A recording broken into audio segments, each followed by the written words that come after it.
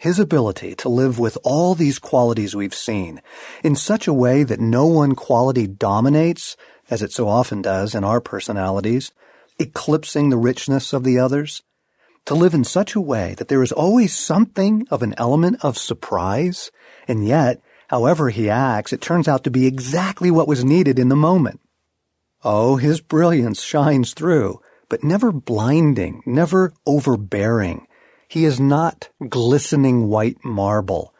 He is the playfulness of creation, scandal and utter goodness, the generosity of the ocean and the ferocity of a thunderstorm.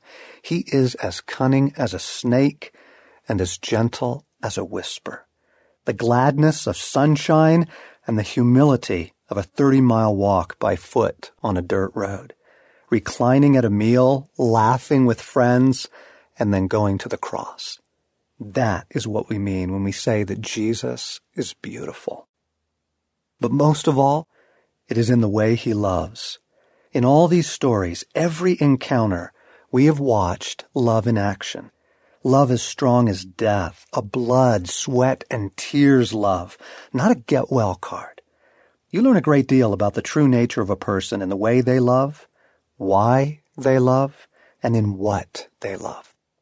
But it takes a beautiful heart to recognize the beauty in a scandalous act and to love it as he does. That is why we say Jesus is beautiful, a beautiful outlaw.